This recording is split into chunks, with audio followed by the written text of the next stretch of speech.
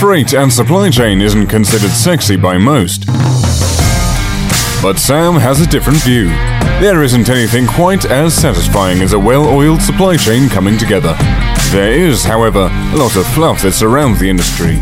This podcast looks to break through that fluff, bringing exciting topics and trends to light with a fresh new perspective.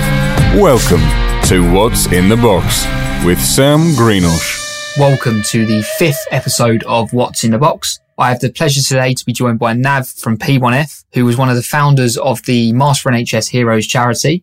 What we're going to be talking about on this episode is how they set up a supply chain in just a matter of weeks to deliver vital PPE to the NHS, and then the challenges and the positives of what came out of that as an experience. So welcome to the show, Nav. Pleasure to have you on. It'd be great if you could give a quick background to our listeners.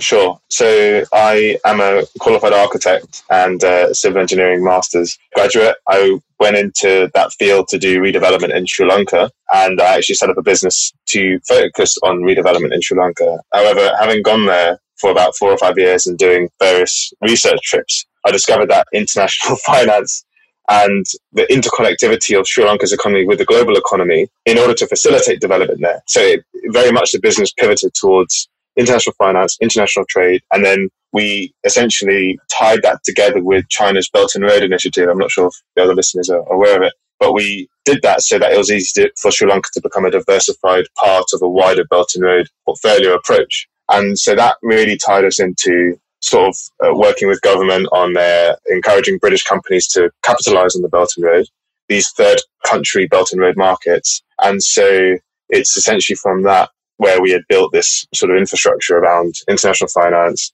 and then international trade, and again, building those relationships along the way. So that was the background, sort of. Great. And this all kind of emerged out of a crisis and COVID. So it'd be good to talk around that and the impact for you.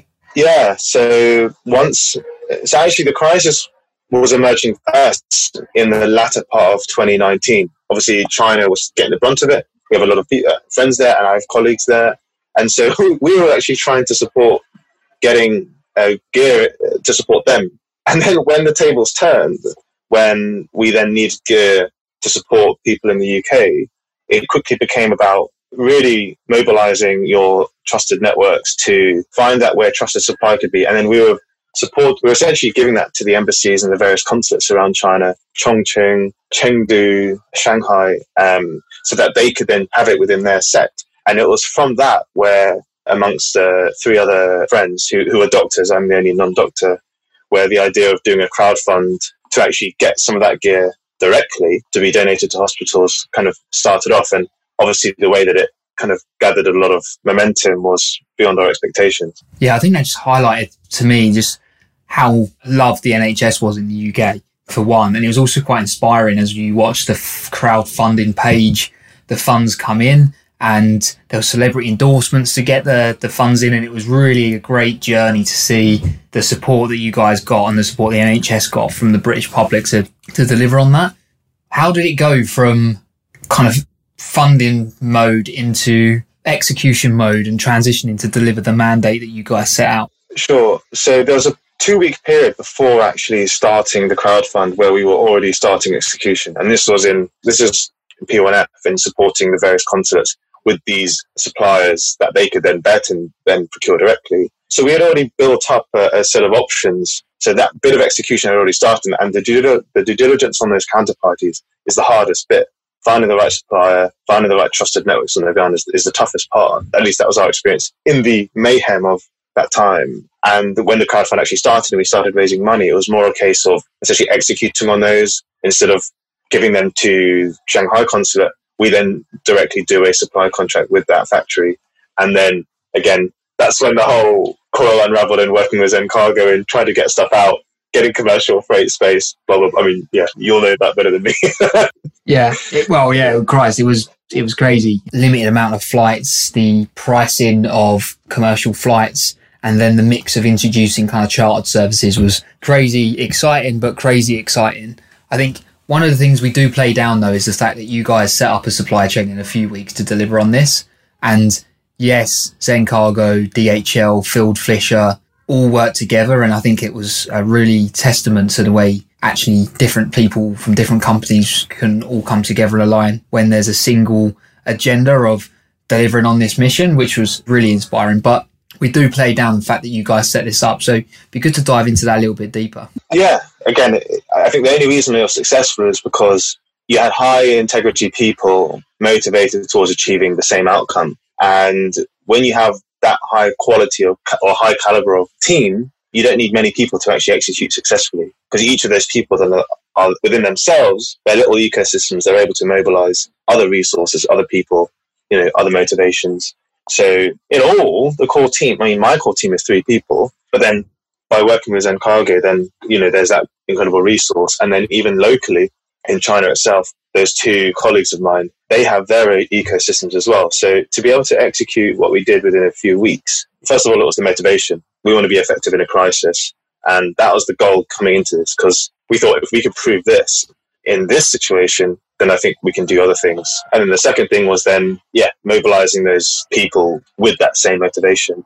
And I don't think this would have worked if it wasn't for the internet, the high integrity people, and then having a single motivation. I think the internet, in terms of real resources, I think it needed a lot. We did need a highly effective understanding of the law and of contracts. And from our background in international investment and finance, regulatory environments we already have a sophisticated understanding of that. We had Field Fisher as our legal counsel to oversee the contracts as well, which was fantastic. But that is incredibly important. I think a lot of people who've tried to enable supply chain during this time struggled because they were trying to do deals without proper recourse and, etc. All of our stuff was direct with the factories.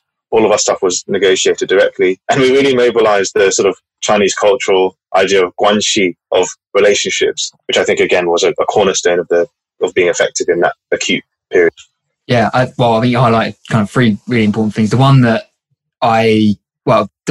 highlights out the most is people, right? It was the execution of people and mobilizing. I think sometimes that you had a driving force, which was people's kind of love and respect for the NHS and wanting to support, which created this like camaraderie that is unlike anything I've seen in terms of business. It was working as a partnership, breaking down all the barriers to, for example, then working with DHL, and it was really great to see that. What I'd love to do is get your thoughts on how businesses could use the mentality that we built for delivering on this project when you're not in a crisis.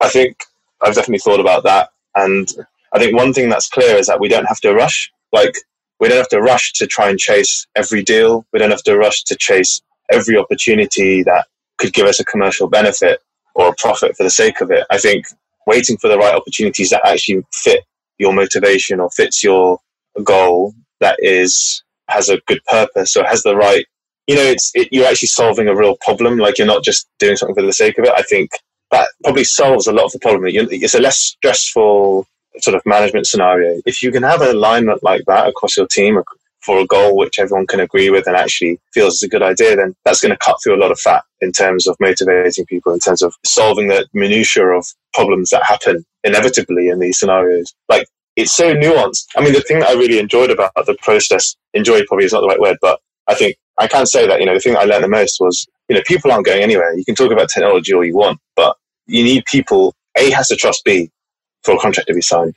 A trusts that B is going to supply A with X, right? And then B has to trust A that they're going to get the payment for supplying X. That is business. And that for me is the rawest lesson from this whole game. And if your motivation in business can be, okay, we just want to build really trusted relationships. And if that's the core motivation, I think you're going to be all right. Then your motivations are going to be driven in the right direction, I think. And then everything will continue. I think that's quite inspiring, Nav, that. I think that actually you're right. Business is about trust, people, relationships. And I think at the core, if that's at the heart of everything that we're doing, then there's going to build some great business relationships. You mentioned being patient. I think you're completely right. I think sometimes we are all in a rush to close a deal or to move forward or to win more business or to grow, but at the cost of what is best for the customer, the client, yourselves. And I think that's a really great point for us to listen to, is that actually winning no business is better than bad business. On the last episode, he was saying that his dad can now cast a video from his iPad to his telly. And the things that you would never expect kind of people to be doing on the internet, people are doing now. So it's really driven it forward. Was there any kind of key pillars for you in terms of that really enabled you to work with kind of all the different parties? Yeah, and disclaimer, you haven't asked me to say this, but the Zen Cargo app was great because it enabled a level of transparency across the supply chain process that, again, that visibility builds trust, it builds patience, it builds, you can then focus on other things because you've got better understanding of what's going on. That makes a huge difference. That makes a world of difference, especially in a crisis and especially when things are happening on other sides of the planet where you can't physically go there. If you can see what's going on in a tabulated format in real time, then, that's great. So that's one example.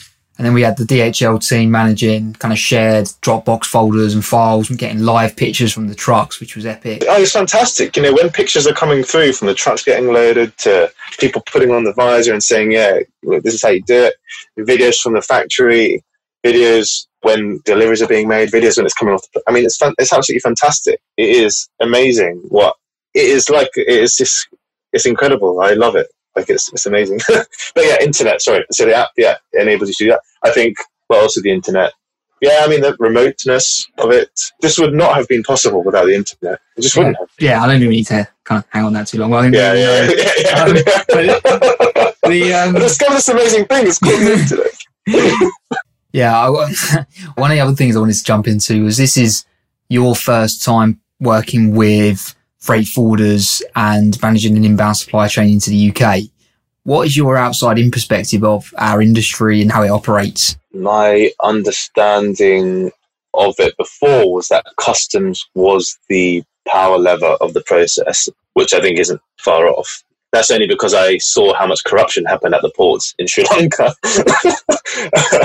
Where the money seems to be hot. That's where a lot of the power is. So that's that.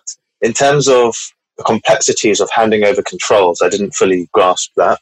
So the real depths of the meanings of the Incoterms. And then also one thing I didn't fully grasp is the importance and the levels of types of insurance that you need across the process as well. It's inevitable that things go wrong when you're moving that volume of stuff. But at the same time, I didn't fully comprehend how exciting it all was, actually. I didn't fully appreciate that. It's quite exhilarating, like being part of the process. And again, everyone's working towards the same mission. If it's for charitable purposes or not, like everyone still wants the same outcome, which is great. For me, I absolutely love it. And it sounds so sad to think of something like as freight as kind of sexy, but I think it's really exciting. I think sometimes we don't talk about it enough. So when we have opportunities like this to really elevate up the supply chain and freight forwarding and actually moving how the world moves as such, I think it's really great to use the opportunity and shout about it. It's like the engineering of trade, right? When someone opens up their iPhone, they don't really understand the chips and the networks, things happening.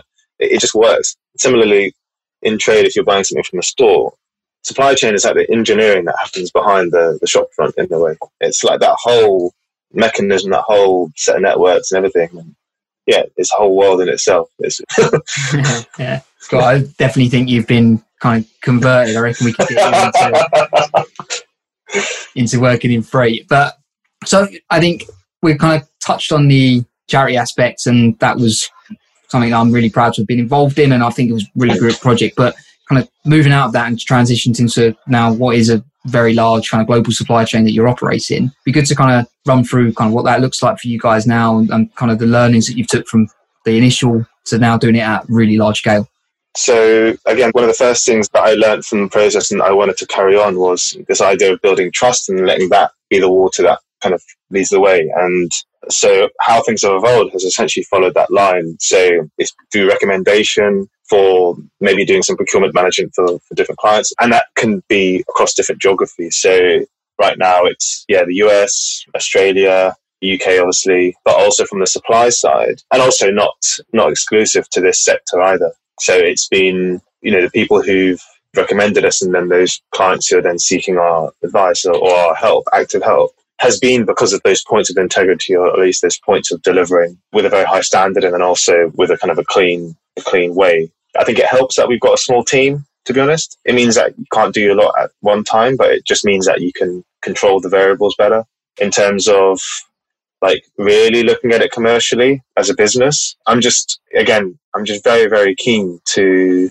to just build these incredible relationships across the world. It doesn't have to be many people. Even if it's just 2 or 3 people across the major markets, in each major market, then I'm not too interested in actually what the actual cargo is or what the thing is. And it's more just about those channels then become opportunities to be effective in the next crisis or in something else. And it's, one other thing that I've tried to do is to really understand how the world is going to be changing with the impacts of climate change and with the impacts of changing climate, which is both kind of part of what the humans are pushing with climate change. When I say pushing, as in how they're exacerbating climate change and how that's going to change the various economic factors across these geographies, and how that then is going to create other interdependencies on critical resources in the future. It just so happened that this was the issue now, and we just absolutely fell into that crevasse. But what we're trying to do now in terms of thinking in the future, commercially as well, is what are those future critical interdependencies, and how can we be best placed to be effective when they happen? Yeah, it's interesting. Like you said, it's not about the product. And I think that comes into the message of kind of supply chain can be a competitive advantage. So if you manage to set up a really repeatable kind of supply chain model that's really effective, and you can enter that into whatever market that may be, if it's kind of anything that's involving kind of global trade, you set yourself up that you've got the expertise and to manage it, and it really gives you that competitive advantage over businesses being able to be so agile. I mean, one thing that I probably should add is, or not probably should add, but just it is like an overarching part of the thinking is linking it to these kind of global changes in behavior. Well, not human behavior, but in behavior of markets and in the behavior of economies, because it is driven by fundamentals. It 100% is. If you've got, increasing aridity within your sort of Mediterranean, sort of mid-North African range, that's going to affect the kind of commodities or the kind of resources that they're going to be able to export or need for their social development, for their social economic development. That translates into human survival, basically. And it's like, again, having come into this non-commercially, completely non-commercially whatsoever, to me personally, by making it into something commercial, it has to still follow that sort of survival or that critical problem-solving sort of line, because that's where my motivations for sure are. So, Well, for me, working with on two sides, obviously the kind of day-to-day and the businesses we work with are trying to create a demand to sell a product. Whereas in this world, and the world that we're working in, there is a demand and a need, and it's about fulfilling that need, and it's not necessarily about who markets it and the different product variables. It's about making sure that the product is kind of fit for purpose, solves the problem, and you can get it in on time to fulfill what that demand is. So it's really interesting having both sides and perspectives, because it really, and from a relationship point of view, I think that's what's made a big difference. What I've seen is that kind of the way that everyone works when it's a need, it's a crisis, and the common goal is well articulated and everyone's working towards the same interest, creates a much more effective supply chain than lots of conflicting priorities, because everyone's got their own agendas, and trying to work in a world where it's more kind of political and commercial than it is actually for the need. It's hard. My world of supply chain before this was, in terms of, you asked me like what was my understanding before, it's obviously completely different than it is now. And so what is business as usual? I have a different definition of that right now. And I'll be interested to hear from like your freight bread and butter, compared to what you were doing before and how it feels. But at the same time, what's sustainable as a company would just be interesting, Yeah, I think that we're digitally native anyway. So kind of picking up that from the office and moving to home wasn't a new way of working. People worked remote previously and we were set up for that. And so that I don't believe was actually a challenge for the business. What I do think is a challenge in the new normal, and what's been a challenge over the last kind of 6-9 months, was actually people's mental health. How do we keep people motivated, keep people productive, make sure people feel part of a team and they aren't just exhausted from being on back-to-back kind of video calls all day. I've definitely struggled. I'm a massive extrovert and I get energy from being around people and kind of working closely with my team and going out and meeting customers and being involved in kind of projects on site. I absolutely love that. So it's been a real challenge for me to kind of thrive where I've been just at home in the same four walls, kind of sitting there working, and it does feel a bit like Groundhog Day. So I actually think that's the big challenge, is how do we build in the human element that we need to be productive and to be happy? Can I say, I was having a call with one of my cousins the other week, and I recommended that he started choir. Now, there's a reason for this. What I have found is that through this process, I've become a lot more monotone, because you're constantly talking on the phone and you're constantly in a mono environment. It's a kind of the same kind of environment. Your modulations of human experience are limitless, right? They're all intellectual. Even this call right now, it's like I'm seeing you and stuff, but it's not, it's not real, right? Just like we're talking about football, or you're not on the pitch. And singing is great because it actually, you're creating different vibrations in your body, and you're actually, by changing your voice and changing your sort of tones and things, you're also changing your emotions. And I felt like I need to have some modulation like this, because when you don't have that emotional, when you are, it's in the same environment, and even though you're working on very interesting, complex stuff, your individual human experience is in a mono state or whatever. So singing in a choir and then playing sport, like, I think you really do need something like that. I need something like that. I've really felt it recently. I don't know about you. Yeah, I definitely agree. I think the kind of just the natural stuff, the kind of touch, smell, sound is different when you're in person as opposed to being on the screen. So you're completely right. You need to have these different levels in order to really have that human connection, I believe. It was actually funny. Just as we come out of the first lockdown, I went to Sainsbury's for the first time in a long time, and a lady asked me a question, and I kind of was a bit like a rabbit in the headlights in terms of I kind of forgot how to have a human conversation without there being a screen in between. So it's definitely going to be a challenge coming out, and seeing how people get back into the normal ways of life of how we used to interact, because we take for granted how we just kind of would greet, shake hands, cuddle friends, family. Are we going to go back to that? Because I definitely think we need to, because I think that's the real human element, right? And then one of the next things I wanted to ask you was, actually, people was pretty static during lockdown because they was trying to deal with all of the things that was changing. And actually change is probably pretty scary right now, considering that there's lots of unknowns, there's lots of uncertainty. But I think one of the worst things a business could do now is stop and not move forward, because when we emerge from where we are at today,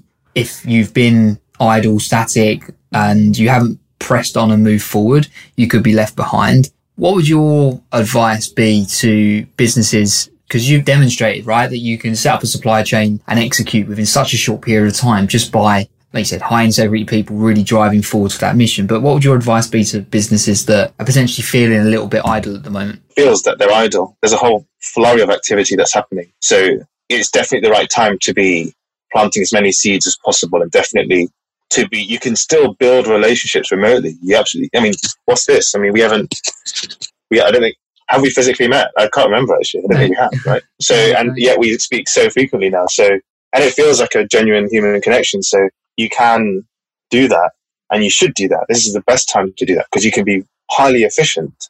You're not paying transport costs, like you're saying, public transport. You're saving a lot of time. You can have a whole list of, this whole process has proven that network and relationships is the cornerstone of any business relationship. So now is the time to do that. If you don't feel you're a part of that flurry, that means you don't have enough of a network, or strong enough of a network. So you've got to invest in that. You've got to build that. That's one thing. And I think the second thing is, what infrastructure do you need for what you want to be possible? You need to ask yourself that question, because it just so happened that we had the infrastructure for what we wanted to do to be possible. So you've got to ask the question, what do you want? Okay, what infrastructure do you need in order to achieve that from a business point of view?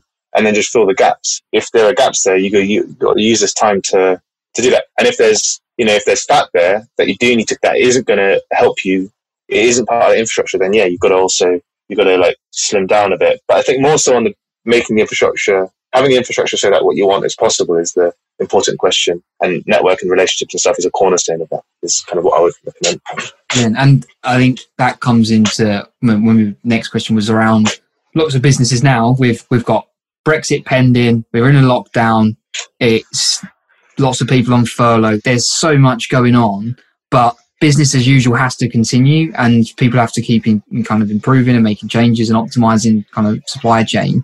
I think this is a great example of how we set it up, executed, implemented, and now have an ongoing supply chain that's set up. And we've done that all remotely within a crisis. I think that demonstrates to businesses that if you know that there's opportunity, but you don't want to make a change because we're in a lockdown, I think that kind of change that mentality has to change, because this could be the new normal for a kind of a long period of time.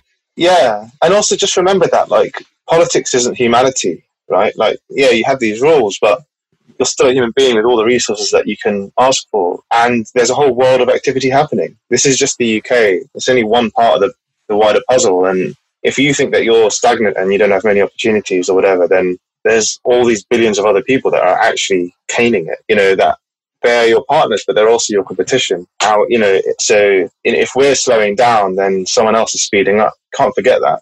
And so just don't be idle, basically. Yeah. Was it Churchill who said, never waste a good crisis? Was that right? Oh, really? I don't know. I think so. I won't hold myself to that, but that's great. Okay, brilliant. Well, thank you. We are out of time in terms of what time we booked to do this. So absolute pleasure to have you on, Nav. It's been a great conversation. I think it's just really, really highlighted to me, again, the just importance of relationships and people in executing on business initiatives, whether it's supply chain or whatever the goal is. It's people that execute. So really, really great to have you on. Thank you for joining me on the show. No, thanks. Genuinely. Thanks for tuning in to What's in the Box. If you enjoyed the episode, please hit subscribe and leave a comment.